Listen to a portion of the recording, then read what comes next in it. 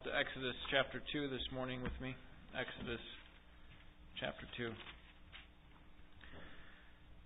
Exodus is a continuation of the story of Israel's history that we learned about in Genesis. Since coming to Egypt, the people of Israel have grown exponentially larger. They came with just 70 men. They'll leave 80 years from what we're going to look at today, 80 years later with 600,000 men. So over a period of 430 years, they grow by over 10,000%. And as a result of their sheer numbers, they have become a serious threat to the people of Egypt, particularly to the leadership. And the new Pharaoh, the king, is not favorable toward the people of Israel like the previous ones were. And the main reason was that there was another king who arose who did not know Joseph. And so because he feels threatened by the people of Israel, he responds in three ways that we looked at last week. First, he increases their workload. But that fails. That doesn't keep them from growing. That doesn't keep them from becoming a threat. In fact, they continue to grow in number and they continue to spread. And the second attempt was to kill every baby boy secretly, apparently, through the Hebrew midwives. But what the Pharaoh didn't know was that these Hebrew midwives valued the life of these children over their own lives. And so that attempt failed. The third attempt for the Egyptian officers to protect themselves against the threat of Israel was to have the Egyptian officers kill the baby boys themselves by throwing them in the Nile. From a human perspective, it looks like things for Israel are spiraling out of control. But we know that God is always at work behind the scenes to accomplish His purposes. God is always at work. And here He is working to preserve the people of Israel through His own appointed leader whose life needs to be preserved as well. Now we'll get to the preservation of the people of Israel here in chapters 3 and following. But here in chapter 2, we have the preservation of this man himself, this man Moses. So let's read our passage together. I'll read. You follow along, beginning with verse 1. This is the word of God. Now a man from the house of Levi went and married a daughter of Levi. The woman conceived and bore a son. And when she saw that he was beautiful, she hid him for 3 months. But when she could hide him no longer, she got him a wicker basket and covered it over with tar and pitch. Then she put the child into it and set it among the reeds by the bank of the Nile. His sister stood at a distance to find out what would happen to him. The daughter of Pharaoh came down to bathe at the Nile with her maidens walking alongside the Nile. And she saw the basket among the reeds and sent her maid, and she brought it to her. And when she opened it, she saw the child. And behold, the boy was crying. And she had pity on him and said, "This is one of the Hebrews' children." Then his sister said to Pharaoh's daughter, "Shall I go and call a nurse for you from the Hebrew women, that she may nurse the child for you?" Pharaoh's daughter said to her, "Go ahead." So the girl went and called the child's mother. Then Pharaoh's daughter said to her, "Take this child away and nurse him for me, and I will give you your wages." So the woman took the child and nursed him. The child grew, and she brought him to Pharaoh's daughter, and he became her son, and she named him Moses, and said, "Because I drew him out of the water." Now it came about in those days when Moses had grown up that he went out to his brethren, and looked on their hard labors, and he saw an Egyptian beating a Hebrew, one of his brethren. So he looked this way and that, and when he saw there was no one around, he struck down the Egyptian and hid him in the sand. He went out the next day, and behold, 2 Hebrews were fighting with each other. And he said to the offender, "Why are you striking your companion?" But he said, "Who made you a prince or a judge over us? Are you intending to kill me as you killed the Egyptian?" Then Moses was afraid and said, "Surely the matter has become known." When Pharaoh heard of this matter, he tried to kill Moses, but Moses fled from the presence of Pharaoh and settled in the land of Midian, and he sat down by a well. Now the priest of Midian had 7 daughters, and they came to draw water and filled the troughs to water their father's flocks.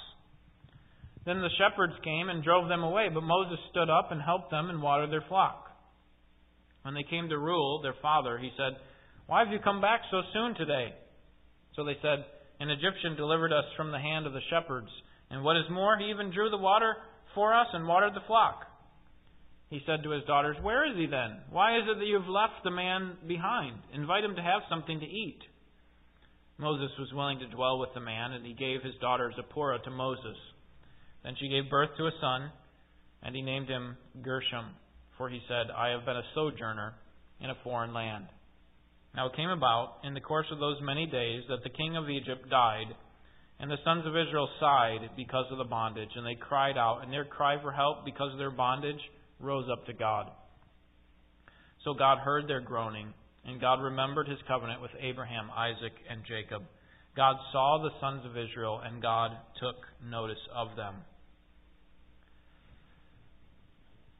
In the bigger picture, God is at work behind the scenes to preserve His people so that they will worship Him. But in order for Him to preserve His people, He needs to preserve this deliverer that He's going to establish. And so, we have basically three sections in this chapter. The first is God's preservation of Moses as a young boy. The second is God's preservation of Moses as a man. And then third, God's preservation of the people of Israel. So let's first look at God's preservation of Moses as a young boy, verses 1 to 10. Now, in order to understand a little bit of the context, look back to chapter 1 and verse 22. And notice the command that the king had given to his people. Then Pharaoh commanded all his people, all the Egyptians, apparently the officers who were in charge, saying, "Every son, every Hebrew son who is born, you are to cast into the Nile, and every daughter you are to keep alive." So they had a responsibility in order to protect Egypt from this greater threat of Israel overtaking Egypt just by sheer number. They tried to protect themselves by having every baby boy killed. What a horrific sight this must have been. I imagine that the parents of these boys that were being killed begged the Egyptians not to. I imagine that the family would follow the Egyptians to the bank of the river to somehow try to preserve their babies from dying. I wonder if parents were less likely to have children during that time, just because there is a 50% chance that their child would be killed. If it was born a boy, he would be killed. There's a lot we could say about this terrible edict, but the main thing that we need to keep in mind is that they were commanded to be fruitful and multiply and to fill the earth, and they were ultimately to put their confidence in God. And since for the most part the life of their baby was out of their hand, they couldn't determine the gender of their baby. Their responsibility in this case was to obey God and leave the rest up to God. God will determine what happens to their baby, if it's a boy, if he'll be preserved or not. And so this is kind of what the Hebrews, the Jews, are having to think through as they're reproducing. Well, the background of this protection of Moses is found in verse 1.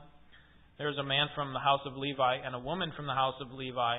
So we have these two Levites who get married.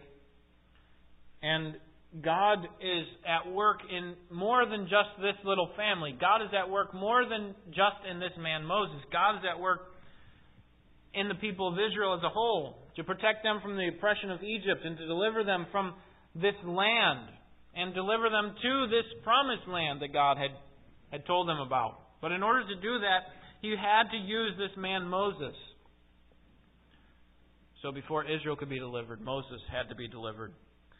And this story begins in verse 1 with the marriage of these Levite parents. Their names are Amram and Jochebed, we learned from other parts of Scripture. And these two get married, and they, around 1525, give birth to the man Moses. The way that he's protected is, first of all, through his mother's stealthy actions. Moses was born to these two Levite parents, and we know that he had at least two siblings. Aaron was 3 years older than him, and Miriam was probably a young lady. Perhaps Moses was born in secret. Perhaps Jochebed delivered him out in the wilderness so that the Egyptian officials would not know what took place. Maybe she gave birth to him in her own tent, but tried to keep it quiet. Whatever the case, as soon as he was born, she began hiding him. And she was able to do this for 3 months. Now, there are a lot of factors that we should consider in Moses' mother's stealthy actions. First, the Egyptians had a responsibility to kill these baby boys. And that means that Pharaoh would have had to appoint some officers whose primary or maybe sole job was to patrol the camp of Israel and search and destroy for baby boys. How they did this, we don't know. The text doesn't say. They could have just kind of had little posts in various areas of Goshen where Israel was staying, and maybe they just listened for the sound of a mother giving birth. And then they would go, and at the delivery they would check the gender of the baby, and if it was a boy they would swipe him and throw him in the Nile. More likely, they probably did regular checks in the tents of the people of Israel. The Israelite women would have wanted to hide these children and would have wanted to keep them from the Egyptians. So I would think they would have to do regular checks in order to determine the gender of these babies and see if they needed to be killed.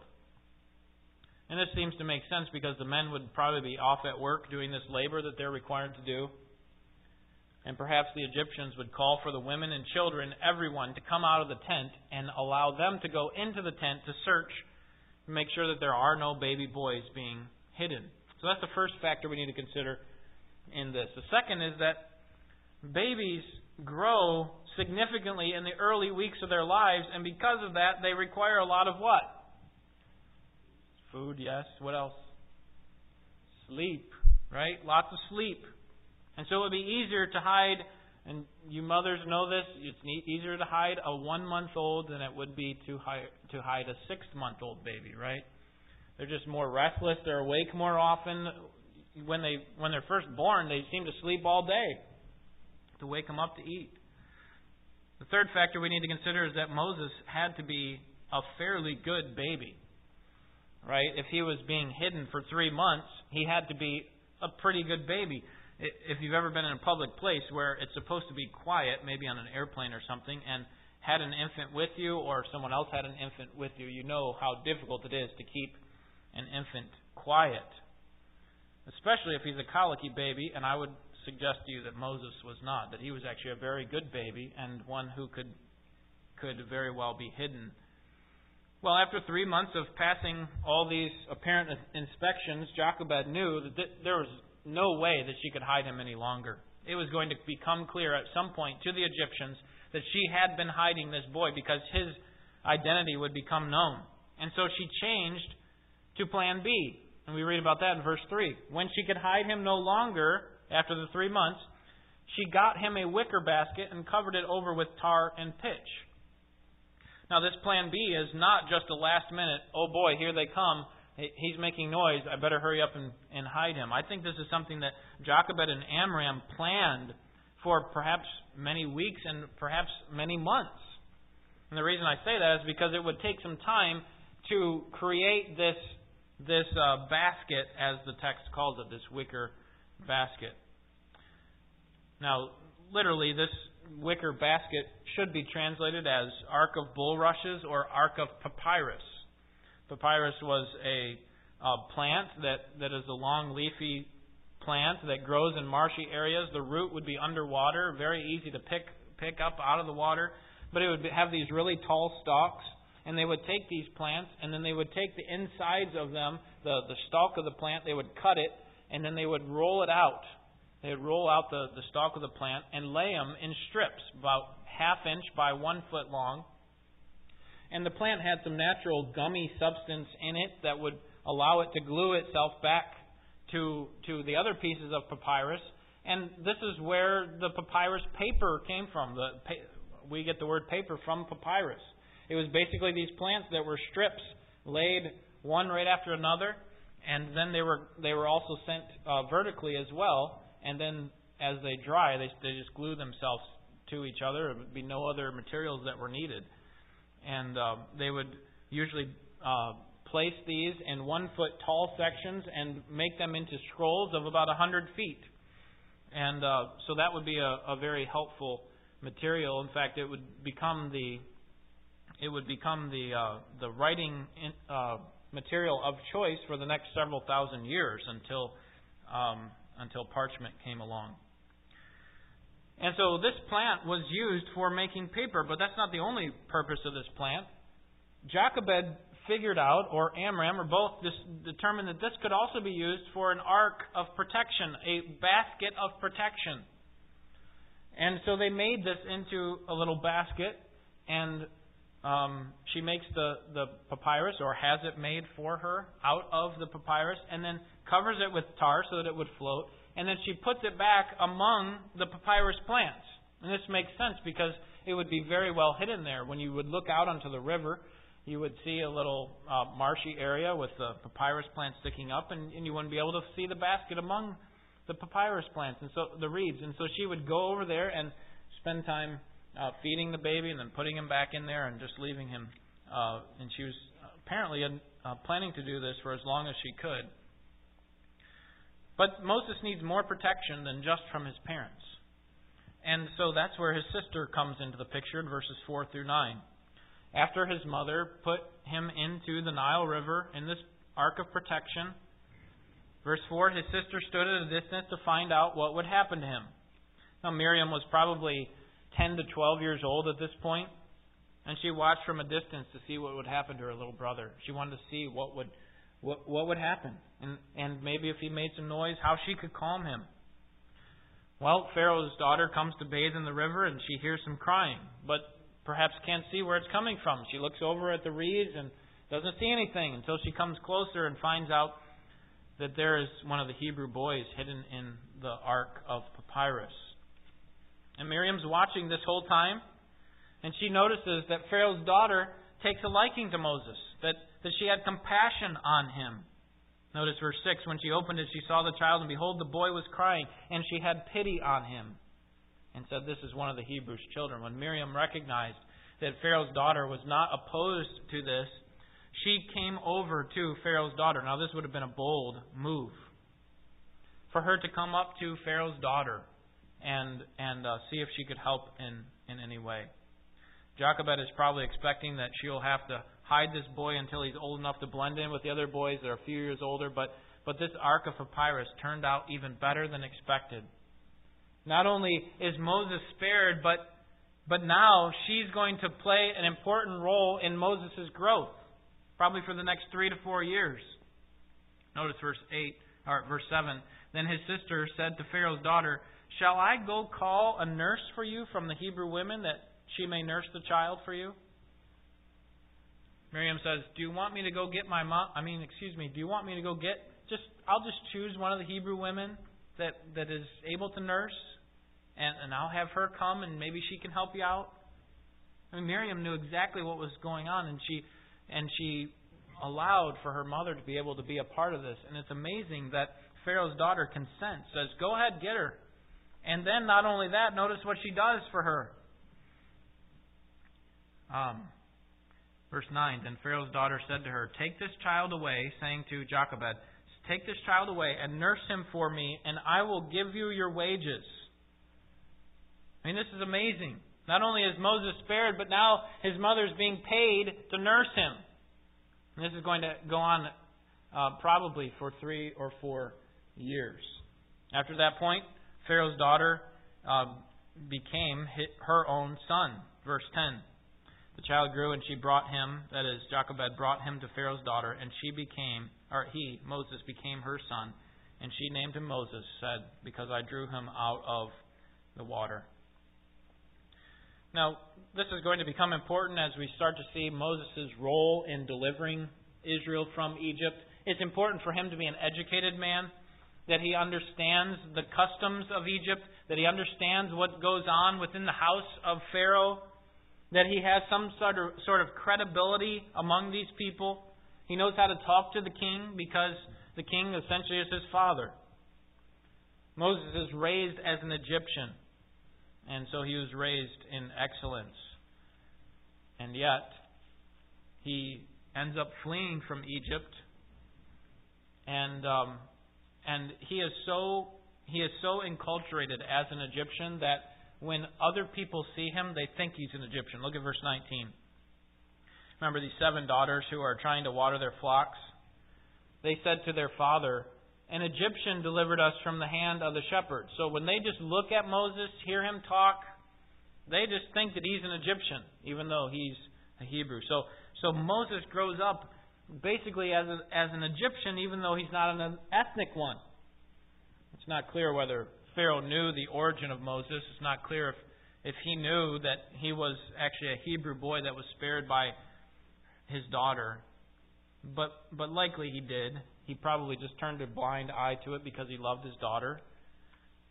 But apparently he knew that Moses was an Egyptian, and that's going to become clear because of the next episode. And here's the second sort of preservation that God does in verses 11 through 22. God's preservation of Moses as a young man. God's preservation of Moses as a young man. Moses, in verses 11 through 12, comes to a place where he wants to now go see for himself what's going on among the people of Israel, because apparently he knew his own origin. He knew that he was a Hebrew by birth. And now he wanted to see it for himself. He had heard that they have been oppressed. And he was growing up in this life of luxury in the Egyptian household, and he didn't know what was really going on. So he wanted to see it for himself in verses 11 and 12. And so at the age of 40, Moses goes to witness the oppression of Israel. And one of the first things that he sees when he makes his trip to Goshen is that an Egyptian is beating a Hebrew. Look at the end of verse 11. And he saw an Egyptian beating a Hebrew, one of his brethren. So he considers himself a Hebrew. He knows he's a Hebrew. In fact, Hebrews 11 tells us that he did not call himself the son of Pharaoh's daughter. He was not willing to do that. So apparently, when he looked back on his life, he said, "I'm not willing to call myself a part of Pharaoh's household. I'm a Hebrew." And as he sees this oppression that's going on, this Egyptian beating a Hebrew, apparently in private, he determines to take the law into his own hands, so to speak. Look at verse 12. So he looked this way and that, and when he saw there was no one around, he struck down the Egyptian and hid him in the sand. There's a lot of discussion among scholars about the ethics of Moses' killing, whether it was premeditated murder or whether it was just an act of justice. But I think the text wants us to see that it was a premeditated murder. Look at verse 12. So he looked this way and that, and when he saw there was no one around. He knew exactly what he was doing. Now, it very well could be that he was just trying to beat the man, the Egyptian, but not to death, and in the process he actually died. But I think that he actually knew what he was doing. He's looking this way and that to see if anybody else is around, and when he sees that nobody else is around, he goes and attacks the Egyptian. We don't want to defend the actions of Moses, but we should recognize here, I think, a larger point, and that is, where does Moses' loyalty lie? Is it with the Egyptian people or with the Hebrews? Right? It's with the Hebrews. It's not with the Egyptians. And that's why he says, I refuse to call myself the son of Pharaoh's daughter in Hebrews 11:24. Moses' loyalty lies with his own people. The next day, he comes upon 2 Hebrews that are fighting in verses 13 and 14. And the Hebrews are, what, are you going to kill us too? You're going to kill us like you killed the Egyptian? Why weren't they happy that Moses killed the Egyptian? Why weren't they happy that Moses protected them? Well, think about it from their perspective.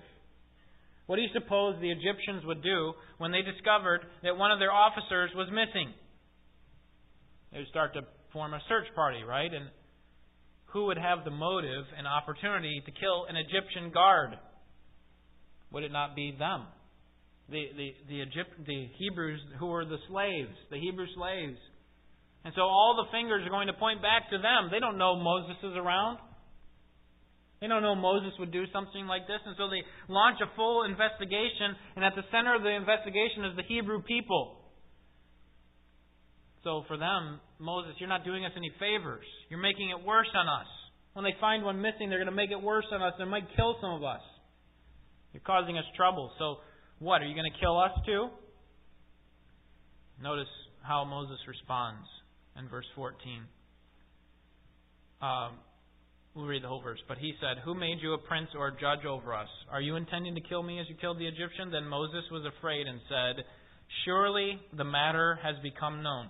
Moses was trying to kill this Egyptian in secret, but he now recognizes that it has become known. It has become known among the people of Israel, and he recognizes that it will become known among the Egyptians. And that's in fact what happens in verse 15. When Pharaoh heard of this matter, he tried to kill Moses.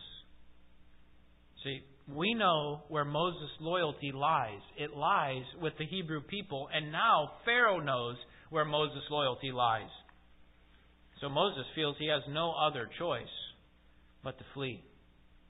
And so he flees for Midian, which is on the east coast of the Red Sea in the Arabian Peninsula. So they're over here in Goshen, which is in the southern region of Egypt. And he heads over the Red Sea, over to the eastern part of the Red Sea, to the Arabian Peninsula where Midian is. Now, the Midianites were a constant threat to Israel, but they actually originated from the same person that Moses did, and that was Abraham. They were not part of Israel. They were from one of Abraham's other wives. But they did originate from Abraham. And so Moses finally probably found some camaraderie, some refuge with them. And when he gets there to Midian, he sits down by a well because he's a man without a team. The Egyptians are not on his side, and the Hebrews are not on his side. So Moses sits down there all alone. Verses 16 through 22, we learn about how he begins a family for himself. As he's sitting by the well, 7 sisters come to draw water, but they're forced out by these bullying shepherds. Apparently what would happen is there's just some public troughs that were used that were just right there by the well. You would go down, draw the water, pour and fill up the troughs, and then all of your flocks would come to drink from the troughs. Some shepherds come along, and they notice that these women have already filled the troughs. And so they drive their sheep and flock away and allow their flock to come in and drink. And Moses notices the injustice that's taking place. We learn something about Moses, something about his character, that Moses is opposed to oppression, isn't he? He desires justice to be done. He is willing to stand up against oppressors, and this is what his adult life is going to be about. God is, in a small way, I think, preparing Moses for what he will have to do for Israel. And so Moses drives these shepherds away and their flocks, and he refills the troughs and allows the shepherdesses to come and their animals to drink. And so they go back and tell their father. Notice verse 20. Verse 19, they said, "An Egyptian delivered us from the hand of the shepherds, and what is more, he even drew the water for us and watered the flock." And he said to his daughters, "Where is he then? Why have you left him behind? Invite him to have something to eat." We learn his name in verse 18. His name is Reuel. He is, verse 16, the priest of Midian, and he has 7 daughters. Now we're going to find out later that his name is also called Jethro. And apparently he's just an unbeliever. Seems like Moses brings him to saving faith at some point later when Moses is on the mountain at Sinai. Jethro invites Moses to stay with them. And because he sees Moses as such an upstanding character, he gives Zipporah, his daughter, to him in marriage in verse 21. They get married and they have a child, verse 22, and we learn something more about Moses. She gave birth to a son and he named him Gershom, for he said, "Why is his name Gershom? I have been a sojourner in a foreign land." And this is true more than just the fact that he's in Midian, but his whole life has been one of being a sojourner in a foreign land. He's growing up in Egypt when he ought to be in Canaan. From the age of 40 through the age of 80, Moses would live in this area. He would live in Midian. And during this time, he would learn to lead the flocks of Israel. That's what's going on here in Midian. He becomes a tender of of Jethro's flocks. And so he would learn how to shepherd animals, which is I think, again, God preparing him to shepherd the flock of Israel. He's going to have to shepherd 2 million people at some point. God often prepares us in these ways for bigger purposes. He starts out teaching us in small things. Things that we may seem are just insignificant. We may look at it and think they're insignificant. But God is using it to cause us to be faithful in little things so that He can make us in charge of much. God was working to preserve the life of Moses, but not as an end in itself. Not just so that Moses could be preserved, but for this purpose, verses 23 through 25. It is to preserve the people of Israel. And that's what this whole book is about. It's about God's preservation of the people of Israel so that they will worship Him. So He prepares and preserves Moses so that Moses can preserve and prepare the people of Israel. And we see this in verses 23 through 25. Moses, remember, left Egypt at the age of 40. And now 40 years have passed, and the king of Egypt has died. Verse 23, now it came about in the course of those many days, and that's speaking of the 40 years that he was in Midian, that the king of Egypt died, and the sons of Israel sighed because of the bondage, and they cried out, and their cry for help because of their bondage rose to God. Israel had been oppressed for decades now, and the oppression from Egypt had not lessened. And so what do? We see 4 times their cry for help. And the sons of Israel sighed because of the bondage. They cried out. Their cry for help because of their bondage rose up to God. So we have, and then verse 24, they're groaning. So we have this crying out that happens from the people of Israel. And God doesn't leave this unnoticed, does He? Look at verse 23. And their cry for help because of their bondage rose up to God.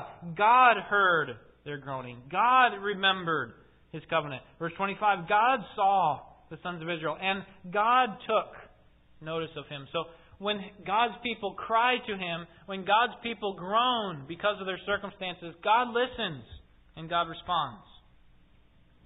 The motivation for God's response is found at the end of verse 24. And God remembered His covenant with Abraham, Isaac, and Jacob. Here's the motivation for God, why God responds to Israel. Because God remembered His covenant. Abraham knew that his descendants would be strangers in a foreign land for 400 years, according to Genesis 15:13. They would be strangers in a foreign land. And Jacob also knew that God would eventually lead Israel out of Egypt. Remember when Jacob was in Israel, he didn't want to send Benjamin. He didn't want to go himself to Egypt. Even though they're saying, this guy is telling us Benjamin has to come. And even when they come back and say, come on, Jacob, it's time to go. Jacob spends some time talking to God and saying, God, I don't know if I should go. And God says, listen, Jacob, you're going to go there. You're going to die there. But your people are coming back.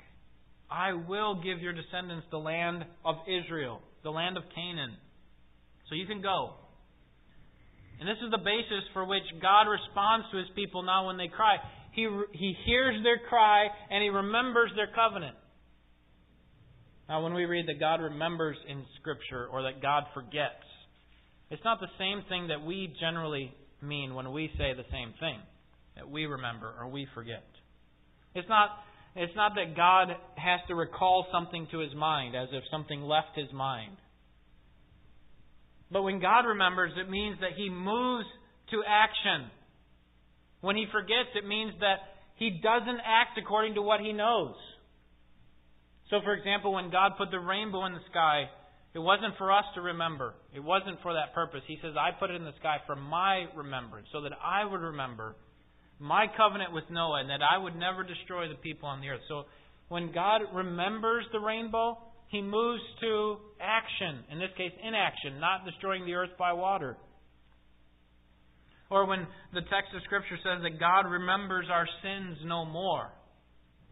Is it that God has forgotten our sins and He didn't remember what we had done? No, it's not that He can't recall what we've done. It's that He chooses not to act according to what He knows. That's what it means when God forgets. When we read that God forgets. When God remembers, it means that He calls to mind, or He acts according to what He already knows about His covenant with Abraham, Isaac, and Jacob. It's now He has decided to act based on the promise that He made. So all of this oppression, and now this groaning, and God's desire now to move to action according to what He knows, the remembrance, leads to the deliverance of Israel.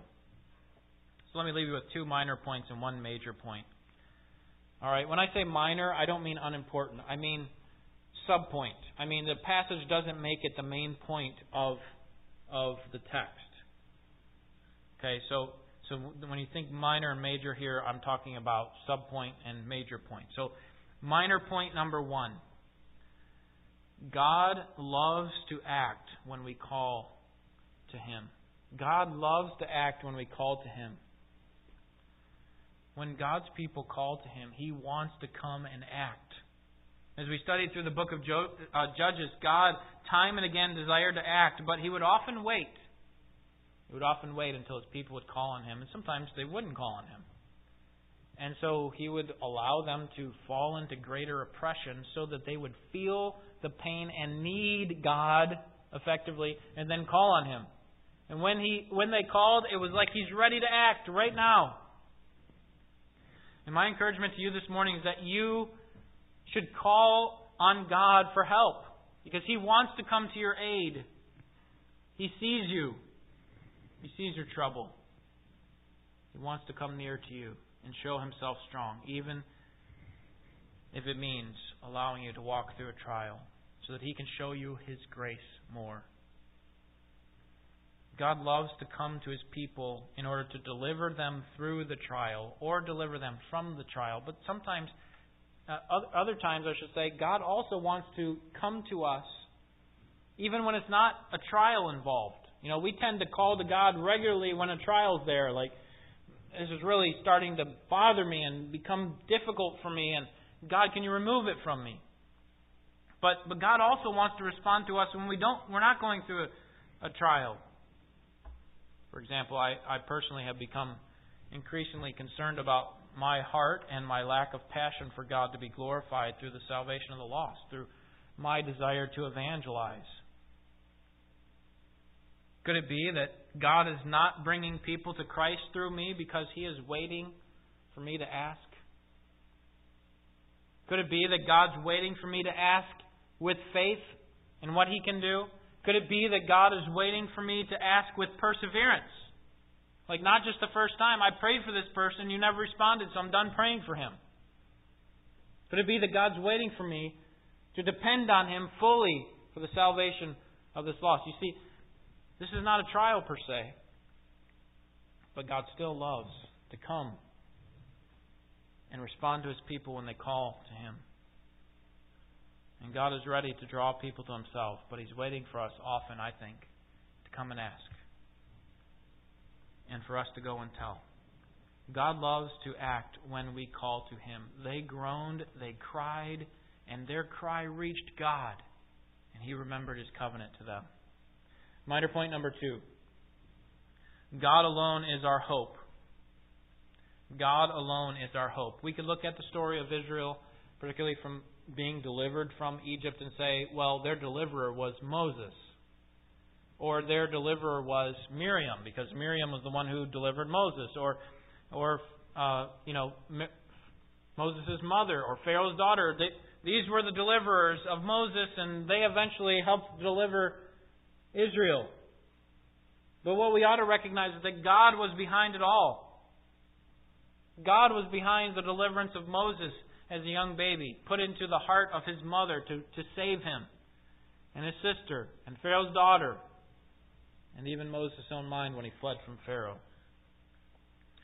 If Israel's hope was in itself to overthrow the power of Egypt, or at least to get out from under Egypt, it would fail. Israel needed to put its confidence in God.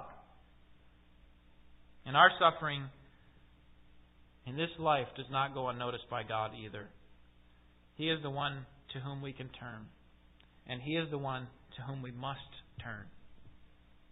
And when we are struggling, we need to turn to God because He alone is our hope. We can look to all sorts of other people and programs and ideas and philosophies, but all of those will fail apart from God. God alone is our hope. Okay, so those are the subpoints of the passage. Those are not what the text intends for us to go away with. Here's the major point, and it is this: God works in our life in much bigger ways than we see. God works in our lives in much bigger ways than we see. We may look at our lives and think that the purposes that we can tangibly see are all that's at stake. That's the only thing that God's doing. For example, you may work hard at your job, and the tangible purpose in all of that is for you to be able to provide for your family. Because when you work hard, you get a paycheck, and when you get a paycheck, you can provide for your family. So that's what we see. That's the immediate purpose of this. But students of the Bible know that God is doing something much bigger than just providing you with food on the table or money in your pocket. God uses your job for lots of other purposes, doesn't He? He uses your job to help improve your character. He uses your job so that you will have opportunity to deal with other people that are unlike you, so that it helps expose your sin. Helps you to see where you need to become more like Christ. He uses your job to testify to unbelievers that are watching of the great worth of God. Just in your work ethic, God is able to magnify His own name to people who are watching. He's also using your job to remind other believers of the value of working hard. That we ought to work. That's a good thing to work. God made work to be good. See, there's hundreds and thousands of other intangible purposes for everything we do. For our work, God's doing something much bigger than just providing food for us or money in our pocket, isn't He? Some of those purposes we'll see in this lifetime, and some we will not. But we know that God is using it for His greater purposes. Let me try to explain by using a different illustration. Suppose you're diagnosed with stage 3 cancer, and your primary goal is to get the cancer out of your body. But God might be doing something bigger than providing you with the health that you want. God might be causing the cancer to spread so that He can magnify His worth to the people who are watching you deal with that cancer. Why is it that God spared Peter and John, even though they were imprisoned, but allowed James to be killed? Why is it that my mom died of cancer and my sister-in-law went into remission with hers? Why is it that God spared Moses but allowed his neighbor, some other Hebrew, to be killed? The truth is, we don't really know. And that compels us to do the only thing that we can do in all the circumstances of life, and that is to trust God that He knows what is best. Because we don't have all the answers. We have to trust that God is good, and that God is our deliverer, and that He's powerful to deliver, and that He is wisdom, and that even in His wisdom and His power and His goodness, He may choose not to deliver us in the way we want. And that's okay.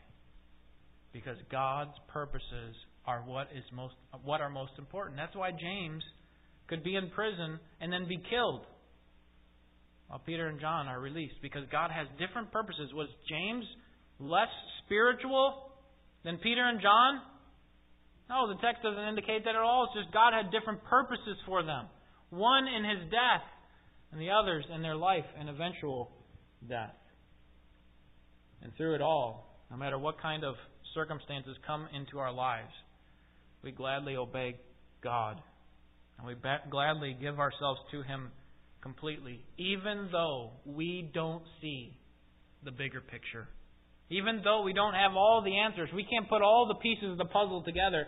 We know that God sees it, and God knows, and God is doing what is best. God is working in our lives in a way that is much bigger than what we see, and our responsibility, just like Israel, is to trust God that He knows what is best. Let's pray.